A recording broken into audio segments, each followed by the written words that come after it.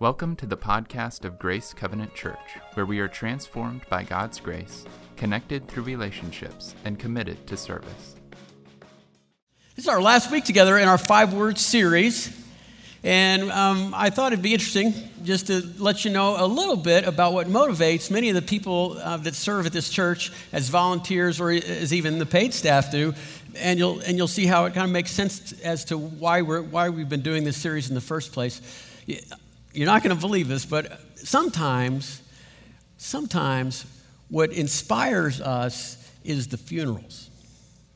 Especially those that serve in our care ministry. We're a church, and so we marry and bury. We've been to a lot of weddings, and we've been to a lot of funerals. And when you do that, you find that they're not all created equal. And so some of our volunteers they work extra hours in their busy schedules and their commitments to other things, but they're willing to do that because they know that all funerals aren't the same. And our paid staff, they burn the candle on both ends because they've sat through a lot of last words spoken about people. And they want to do it right. They want to serve other people and help them have a good funeral. You know, they taste different. They have flavors. And the most bitter tasting funeral that you could attend is the one that's one with regret. That somebody is being laid to rest, and the people that knew them and loved them, they could have done more. And usually the weeping it almost possesses the grieving, because the rest of their life they have to live with what could have been, what might have been, and there's nothing they can do with that. And it's a tragic thing to happen. And then on the contrast to that, the sweetest tasting ones are the ones where people are without regret about the person that has passed, and that person has lived a life full, but the grieving people, they love that person, and they chose to love and to be loved, and they chose to know and to be known. And when that happens, there's a sweetness to the grief, right? There's a lot. There's more closure.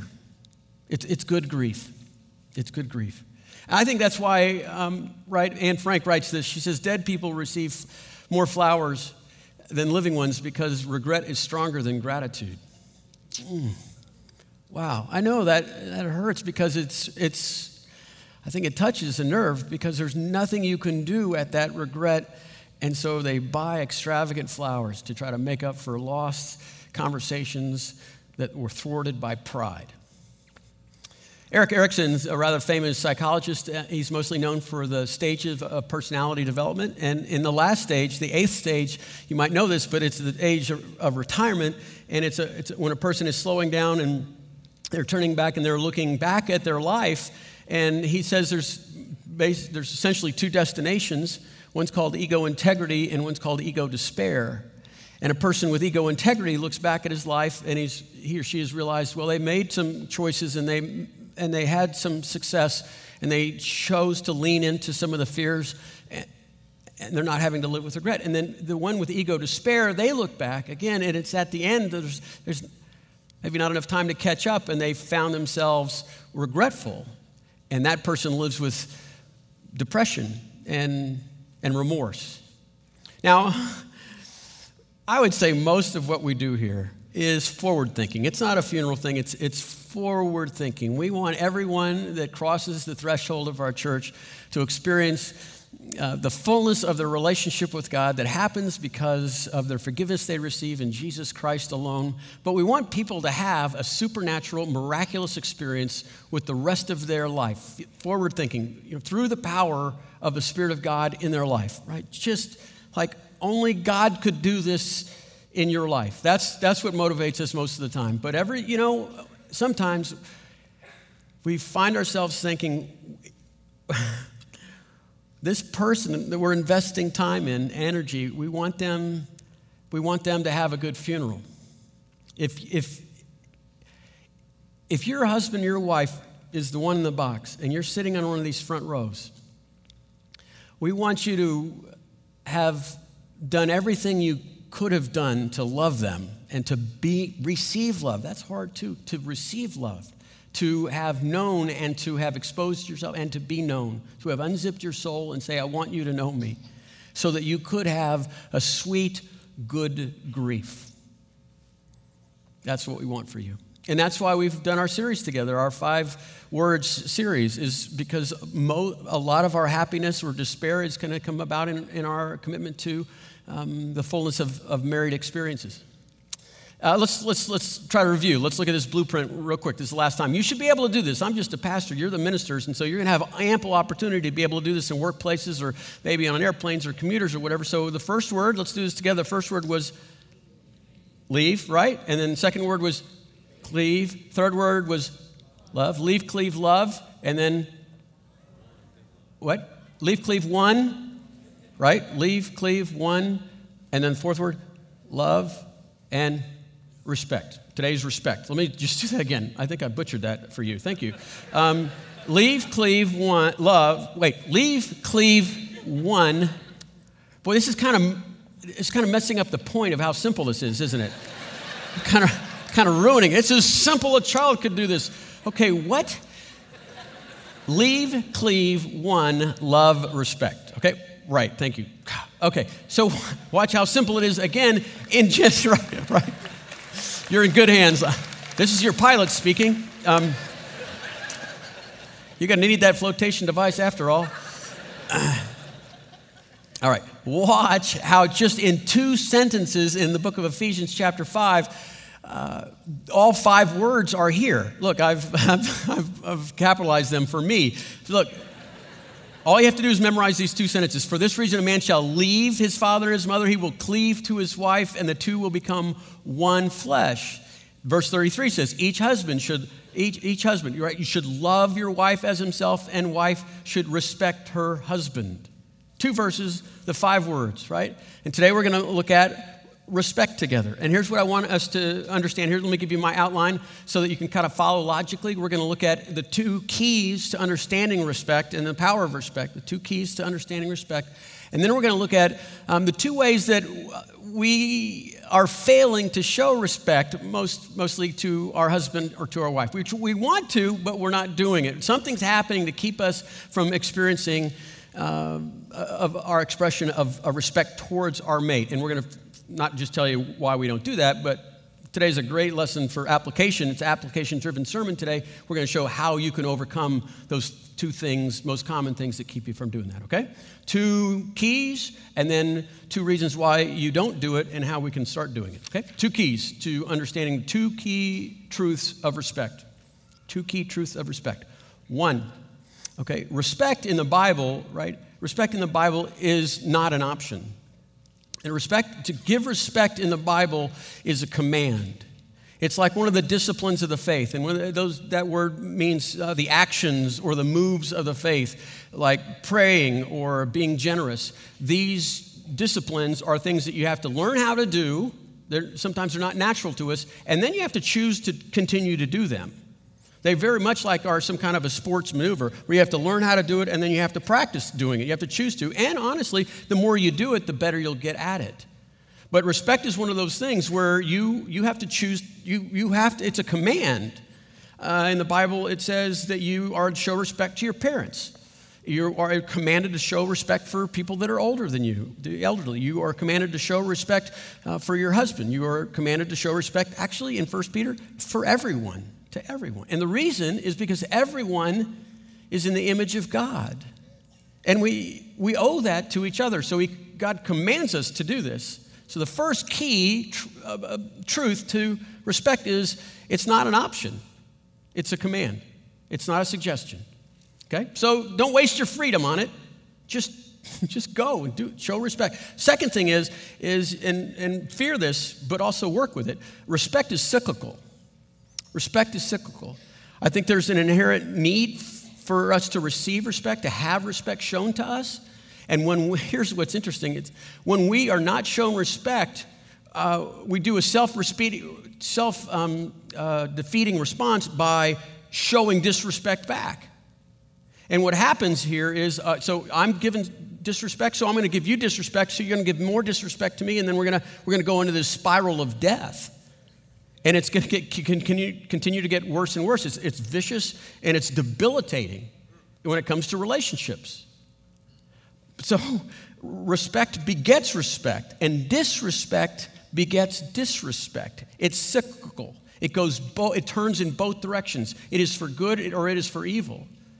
And so here's how you can apply or understand this truth, and how to apply this truth is the first one is, if you're in a disrespect cycle, you have to stop it, because it doesn't get better on its own. It's gaining momentum, right? Like a flywheel, it's going to continue to go faster. And you need to be very afraid of this downward spiral. It gets faster and steeper. If you're in the middle of a conversation with your husband or wife or someone else, and the disrespect is coming, stop it. I mean, just right in the middle of a sentence, stop it. Because it'll feed on itself. There won't be much to show later. But listen. You can use it too. You can use it, because respect begets respect. And if you look at the difference between happy marriages and great relationships, they've figured out whether they did it or not. I'm going to respect this person. They'll respect back, and they respect me back, and I respect them back, and it grows and grows. It's cyclical, but it's both ways. So on one hand, fear it, be afraid of it, and stop it as soon as you can, as often as you can. But on the other hand, see that it could be the secret maybe to the happiness in your marriage. Leave, cleave, one, love, respect. This is awesome, the power of it. Okay? Those are the two key truths to it. Now, what we're going to look at now is, okay, what are the two reasons why people don't show respect to one another? How come husbands and wives, men and women, why don't they do it? So many, we know this. We intuitively know to do it and that we need it. Why don't we? Okay? The first reason is because familiarity breeds contempt. Familiarity breeds contempt. We begin our relationship with our husband or our wife, and it's this fascinating quest, to know them and to enjoy them and to experience, right, who they are. And then, I don't know, the quest is accomplished, I guess. If there's such thing as a 7-year itch, it is probably because there's a loss of wonder. There's a loss. The mysteries of this person have been solved. And in addition to that, life, the routine and familiarity of life, the predictability of life can happen to us. And when that happens, it gives birth to contempt. Familiarity breeds contempt. And this contempt keeps us from showing, right, respect for one another. We oftentimes, when that part of the life cycle of a relationship hits, we start focusing on the things that bother us. Now we're pinpointing those things we don't like. Mark Twain, famous American author, and he's notable for his love for the mighty Mississippi. It was in many of his books. It was his great brown god, and he was so fascinated with it that he spent more than a year just studying all the curves and memorizing the currents, and find himself delving into the little twists and turns in the inlets, how the tides affected the mighty Mississippi. And what he found was, after studying it and knowing it so well, that his admiration turned to boredom, and the river lost its poetry. He said he literally loved the love out of the river for that river. Sometimes we feel like that might happen in a marriage. Familiarity breeds contempt. But listen to this, okay? Gratitude breeds respect. Gratefulness has a byproduct, and that's honor, right? Thankfulness. But ingratitude, that's what happens when we have contempt. We become ungrateful towards the person that we're married to, because it's just kind of common. Every marriage goes through this stage, and it's a dangerous stage, because routine has given way to, right, or actually intimacy and joy and fun and excitement has given way to predictability and routine. So if familiarity breeds contempt, how do you kill contempt? How do you kill this idea? Well, you have to choose to be grateful. That's how you kill contempt. Again, here we go again. We're just choosing to be grateful. I don't feel grateful. Who cares? Are you wasting your freedom on that? Or you're wasting your emotion on whether you're grateful? You choose to be grateful. Because it's this gratitude that will put away, right, the contempt.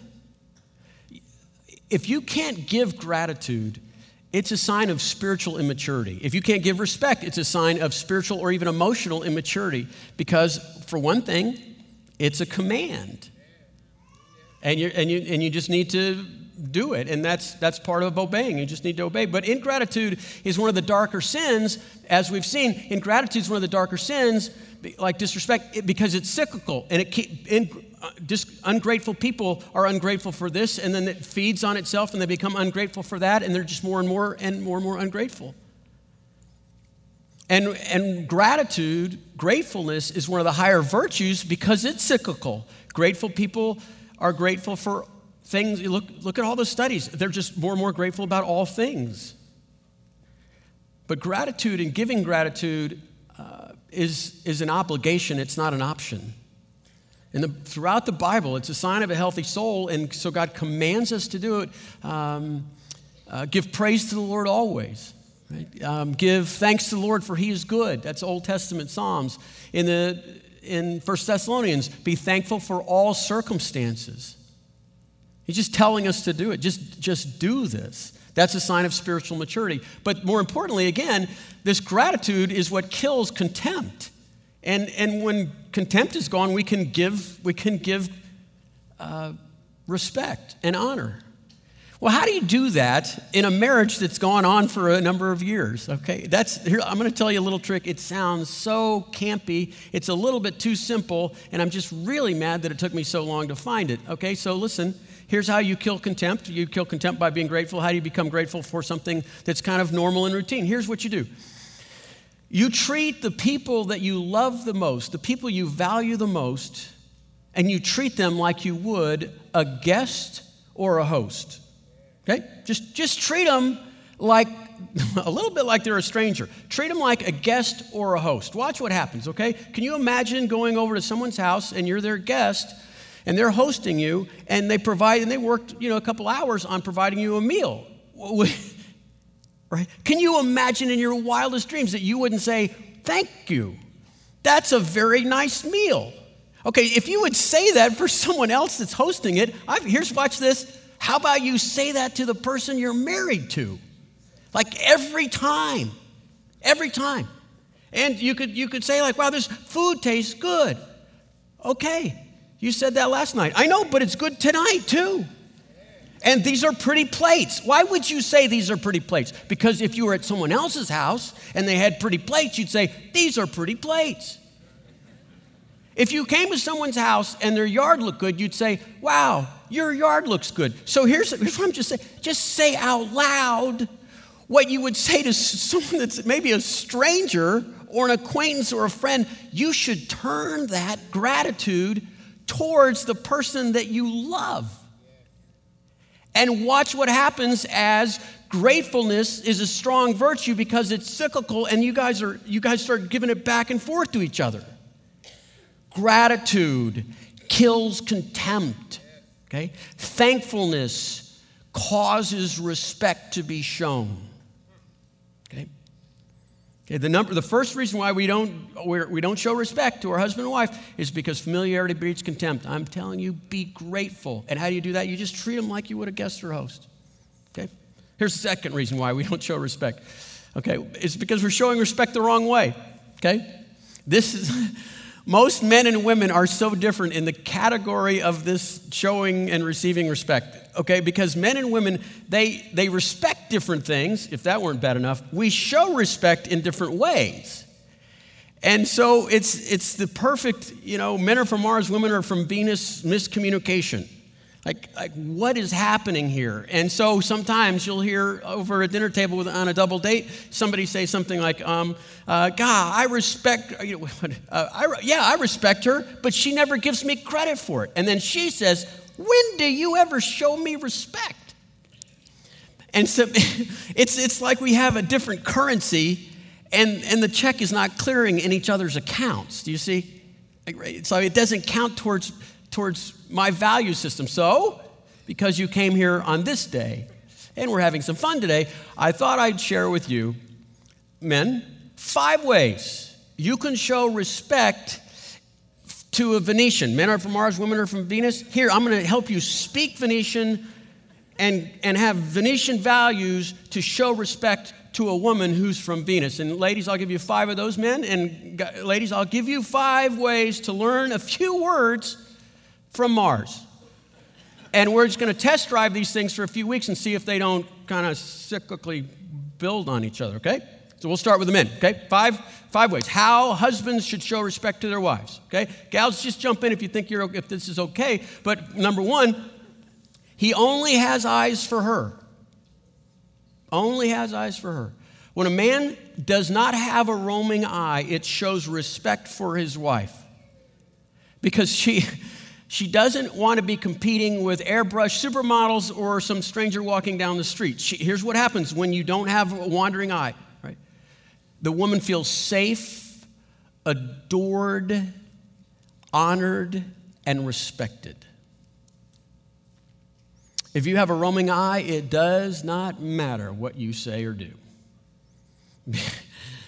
Because you missed it. I think the single best way to show respect for a woman is to just, she owns you, and there's no one else in the whole world to look at. Is that respect, gals? Yeah, that's respect. Okay, second one, support God's dreams for her. Support God's dreams for her.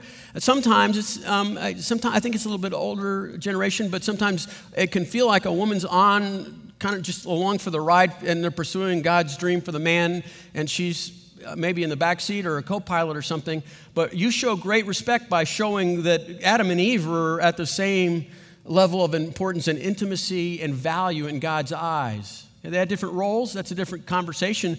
But God has a dream for her, and a man shows honor towards her and respects her when he says, God, I want to know what you're thinking about her and where she could be and how we could get her there, and pursuing her and saying, this is a priority, honey. What do you think God wants to do in your life? What skills do you feel like maybe you could learn? When you dream God's dreams, how can I help serve those dreams? That says you're not just a tail that's coming along for this. No, we're in this together. What's God's dreams for you? Shows tremendous respect. 3, he helps her around the home. He helps her around the home. Now, this is a classic example of male-female Mars-Venetian value systems, okay? Because I know, I've been told this, but I never look sexier than when I'm pulling a vacuum cleaner.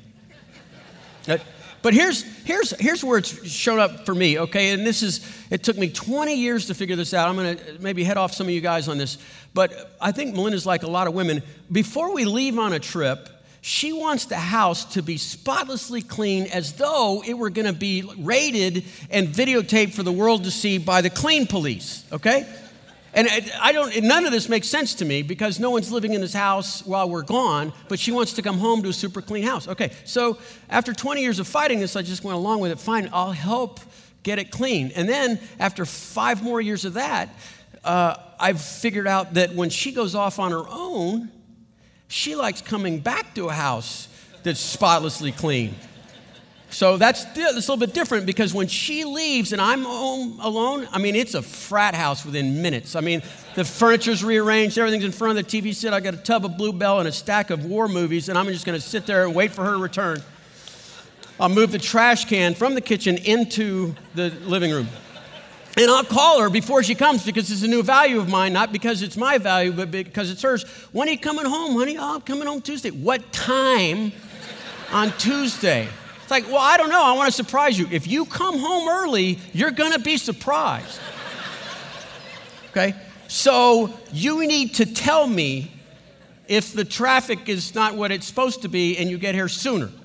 And so what I've done is at our house, we have vocabulary words. There's Matt clean, and then there's Melinda clean.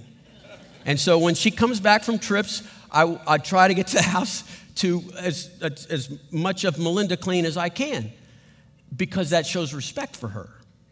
That's what women from Venus think, and so I want to communicate that. I just want to honor her and respect her. See? 4, so there you go, do that. 4, engage in conversation. Engage in conversation. Very common, you'll find this in marriage books, that women need conversation like men need sexual intimacy. They need to connect with souls. And so what that means is that when a man chooses, I know this is difficult for most men because we can multitask, that means turn off your phone, put it in a drawer somewhere. It means turn off the television set. It means shut your laptop and look her in the eye and talk about what is going on in your life and how that makes you feel. Tell her the truth. You never lie to your wife. That's disrespectful. That ruins her. That's a spiral down, and it's a steep spiral. You never lie. And you never show contempt or denigrate or be dismissive towards like her feelings or emotions. You're listening in, okay? You're trying to engage in a conversation. When you do that, I know, it's not the Martian way. And it shows you're going, and this is how she's keeping score. This is how she wants to be respected. That's how to do it. The 5th thing is you continue to pursue her. Continue to pursue her. The nature of Martian hunting is the thrill of the hunt and then the kill. That's it. And then you strap it on the roof of your car, you drive it home, and you put it on your wall, and you tell your friends. And that's how we pursue women so many times. We got this one. She's got the ring on her finger, so we're done. And I'm telling you, that's not how they keep score where she lives. She wants you to continue to pursue her. And here's, honestly, what is most difficult in our lives is just fatigue. Sometimes it's familiarity, but oftentimes it's just fatigue, isn't it? And, one of the things I learned earlier mostly through failure when I was working in the student ministry because it was so physically exhausting, is that I would come home wrung out and I'd have nothing for her and the kids were, tearing the paint off the wall. And so I figured out no matter how long my day was and how much energy it was going to take, even emotional energy, I felt like I had this pitcher. I started the day with a pitcher of emotional and physical energy. And when I got to a quarter left, I quit caring around here. People would say things, I go, you're right, yeah, sure, okay. Or something needed to be done, it wasn't going to get done. Or it won't get done well. Because I had to save that last quarter for her, the really good stuff, the thick stuff, the sappy stuff, the tasty stuff I needed to save for her. That's what it means. It means you pursue her. It means that you put her over your hobbies. Honey, I don't know, is this a good season in our life? Can I get back into the gym or play baseball with my friends? Okay, let's talk about that, right? Because you're more important than my hobbies. You are my priority. In a single sentence, when a woman feels like she is first and foremost in your life, you're respecting her. That's how you show her honor. Am I right? All right. All right, gals, your turn. Here's how to show respect to my husband. All right? 1, be content to live within the family finances. Be content to live within the family financial means. And here's the thing, men, I think, are designed for the most part it's like this need to provide and to protect. And in the context of provision, it's they want you to be, there's no better word than content, saying, I'm happy with where we are. Because a man wants to give you more, and he's working as hard as he can. And even if there's double income and maybe you're making more than he is, it doesn't matter. His value is still thinking, I'm the guy. I'm the guy. And maybe look at it like this. If a guy looks at a woman down the street and says, isn't she good looking? It'd be like when you say, hey, wouldn't it be great to be in a bigger house and have better vacation? Sometimes that stabs the heart of a man because he's hearing, you're not providing for me the way you would like me to. It's respecting his work ethic when you do that. My father warned me about this when I was going in. I told him I was going into ministry, and then it looked like I was going to marry Melinda, and he just said, it's going to crush you going into your vocation that you won't be able to provide for her like you want. And I thought, well, maybe, and it was true. And I mean, she always had the better car, she always had the better situation, but I always wanted her to have more.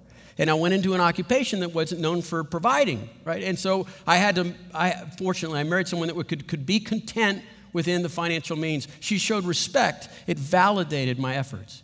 Huge for guys. 2, prioritize what happens in the bedroom. Let me put it around the other way. What women need for conversation, men need in sexual intimacy.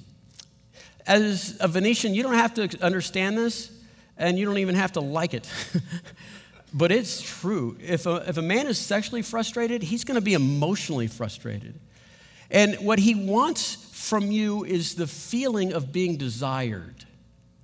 That gives him honor. That's showing respect. And so initiating some intimacy or responding, in a fun manner, that shows, yes, I am desirable to you. It's an important aspect of his life. We kind of studied that this summer with Song of Solomon. But showing desire shows respect. That's how he's listening. Next, build him up with words. Build him up with words in public and in private. Okay? What you say to him and what you say about him molds him. Okay? I know a lot of men play tough, but inside with their wives, what their wives say about them or to them is all the difference in the world. And so when you're in public, you are his cheerleader. You are building him up. You're saying you're the luckiest gal in the world. You're telling other people that you love being with him. Never be sarcastic. Now listen, I know there's appropriate times, especially in counseling, you can say everything and let it all out, that sort of thing. But if you're in public, right, outside of the context of needing to get to something, what you say to him and what you say about him is showing honor or disrespect, and that spiral is a steep one as well. 4th, don't mother him. Okay, if you've been married for more than 3 years, you probably know that there's a maternal instinct in many women, and men hate it. It's why they leave home. And if you've had an argument that felt like a lightning strike, where you said something and he went to from 0 to 1,000, going, "Wah!" Okay, that's because you reminded him of his mother. And I don't know if he told you that or not, but you don't want to say anything or sound like anything like his mom. That's the early years, and those are figured out pretty early because of the lightning strikes. Later on, it's about storytelling. So you're on a double date or something, and a man's telling a story, and a man will sacrifice details and accuracy to get to the point. A woman will give all the details accurately and not even know what she's talking about. She'll forget. So when a guy tells a story, a woman mothers by going in and saying, no, it wasn't that, it was this. So, yeah, we were driving down Mopac, we were on our way to a basketball game. No, honey, it was a baseball game. Okay. And it must have been rush hour about 4 o'clock because there was so much traffic. Well, actually, honey, there was a wreck and it was more like 1 o'clock. Okay. Still doesn't matter. Anyway, I got a flat tire. Right? I mean, you've seen this happen. Just to let him tell the story. Just let him tell the story, right? Let him tell the story. 5, last, trust in his judgment. Marriage is full of conversations. It's full of mutual submission. It's full of debates back and forth. When a decision is made, just trust him. Just go with it. Okay? Life is so lonely and dangerous and scary. And a guy wants to know, are you there? In a nutshell, this is the word for respect. This is the sentence. Do you have his back? That's how you show respect to a man. Are you there with him? Are you both going down in this ship together? Yes? Then communicate that and you'll win. And you'll win big. Okay? That's what respect looks like. Let's review respect real quick. Remember the 2 truths, right? First, it's an obligation, right? It's a command. It's not an option. And you just need a discipline. You need to learn how to do it, and then you need to choose to do it. Second, right? Remember, it's cyclical. And you need to fear the cycle going down and stop as soon as you can, right? Or you need to take advantage of the cycle going up because respect begets respect. Now, if you're thinking right now that, as soon as my husband or my wife, right, as soon as they start respecting and I'll start respecting, have I got a verse for you? And Jesus speaks in Matthew chapter 7, before you take a speck out of someone else's eye, you should get the plank out of your eye. Now, if you're thinking, look, he's the one with the plank, like I said, This is why Jesus is talking specifically to you. You just qualified for him talking to you. You work on you, okay? You work on you. And you start to think, because what he's really talking about is humility. And all you have to lose by initiating respect is your ego and selfishness. You're not going to miss that anyway. You're not going to miss that. Hey, we have a few minutes left. Let's do a little test, okay? Here's what I want you to do. If you're married, and I want you to think about scoring this on a sheet of paper. We'll go through the 5 words. I'll define them. 1 is not so good. You need some work on it. 10 is rock star. We're doing this. It's working for us right now, okay? If you're single, you can still score this because most of these, for the 5 words, they're talking about emotional and spiritual wholeness, aren't they? And so you could score this as well. And then tonight, what I'd like you to do later on is compare your test scores and see, if you scored each other the same, because that would be important, right? Oh, we got a 50. We got a what? We got 3. We got 3 points in the whole thing. Okay, 1, leave. Let's review. Leave. Leave means a mother's or a parent's job is to say goodbye, and a child's job is to walk away. How did you score on a 1 to 10? Have you left your family, emotionally? Have you? If you're a parent, have you pushed your kids out and they understand there's freedom to be free? How do you score on that? Leave. Second word is cleave. Cleave means cut off, but also to bond. It means to weld, to adhere to. Are you cleaning your surface so that it's easy to stick to? That means dropping baggage, nails, issues of your past by, how do we apply it? By applying specific Bible promises and attributes of God to our lives to help heal those wounds. How'd you score? 1. 1 flesh, that meant realizing that sex it is least of all physical. And we're starting to move down this path to understanding it's a form of worship. It's a spiritual event. Okay, that's a fun one to work on over the years, to realize that there's more happening here than just the physical and emotional. How do you score on that? Okay, love was purposeful, sacrificial, covenant love. Sacrificial means, okay, I'll be the one that has to pay the price for this. And purposeful means I'm going to love you in a way that helps God's Spirit conform you to the image of what you are meant to be, the image of His Son. Okay? How are you guys doing with that? 1 to 10. And then last, respect. Okay? Respect means sharing gratitude in your mate's language. Sharing gratitude in your mate's language. It's what honor or respect means. How are you doing there?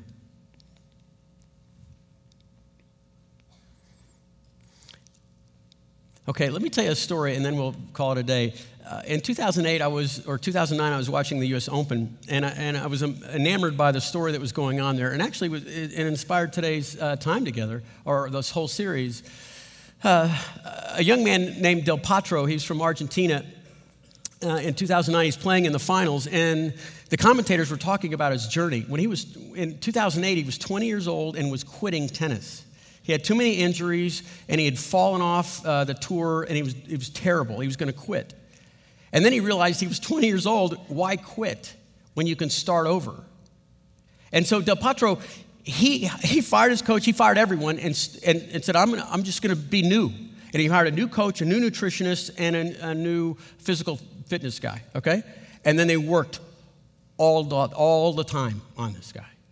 In mid-2009, he played Andy Roddick, and Andy Roddick used to just have fun with him as he beat him up. And Andy Roddick was pummeled by Del Potro, and afterwards, Roddick said, he's a whole new player, which is good for him, but really bad for all of the rest of us.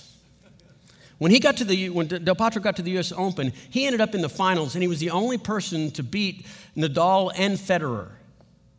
The 2009 U.S. Open went 4 hours, 5 sets. It's called one of the greatest competitions and most thrilling championships in the history of the U.S. Open.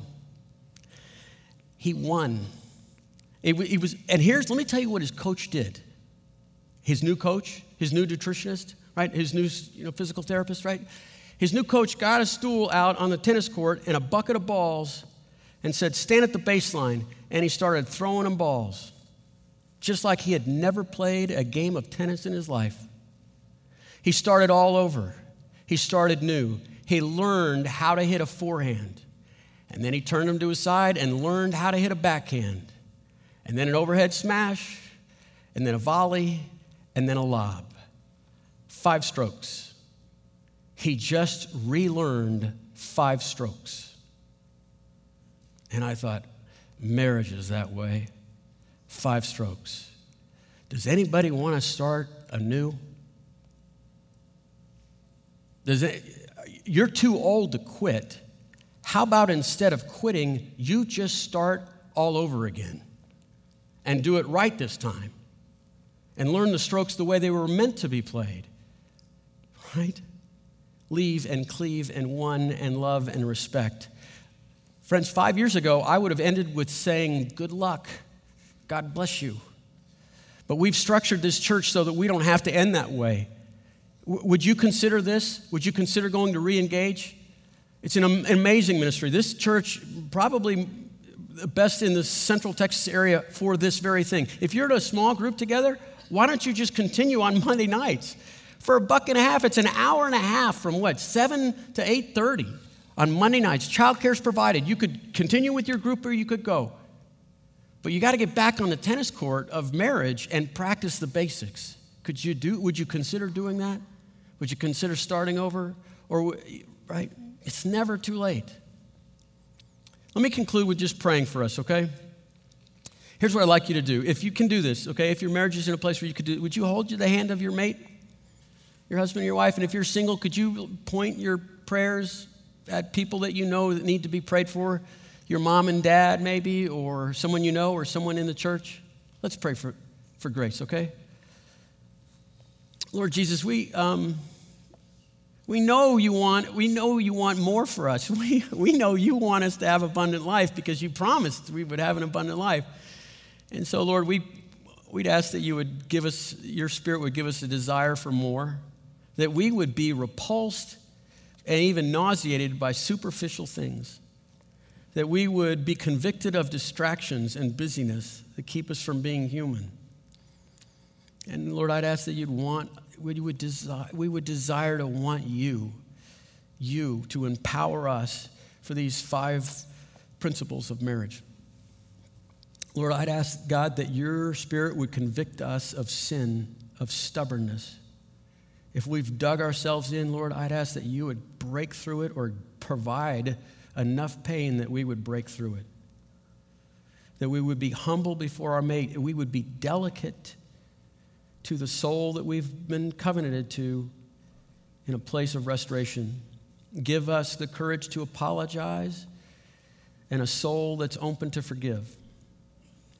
Lord, would you bless this church with strong, full, deep, meaningful relationships, and especially in marriage. You are glorified when we are fully alive. And Lord, I'd ask that you would give us that full living. We pray this in Jesus' name. Amen. For more information about Grace, visit our website at grace360.org.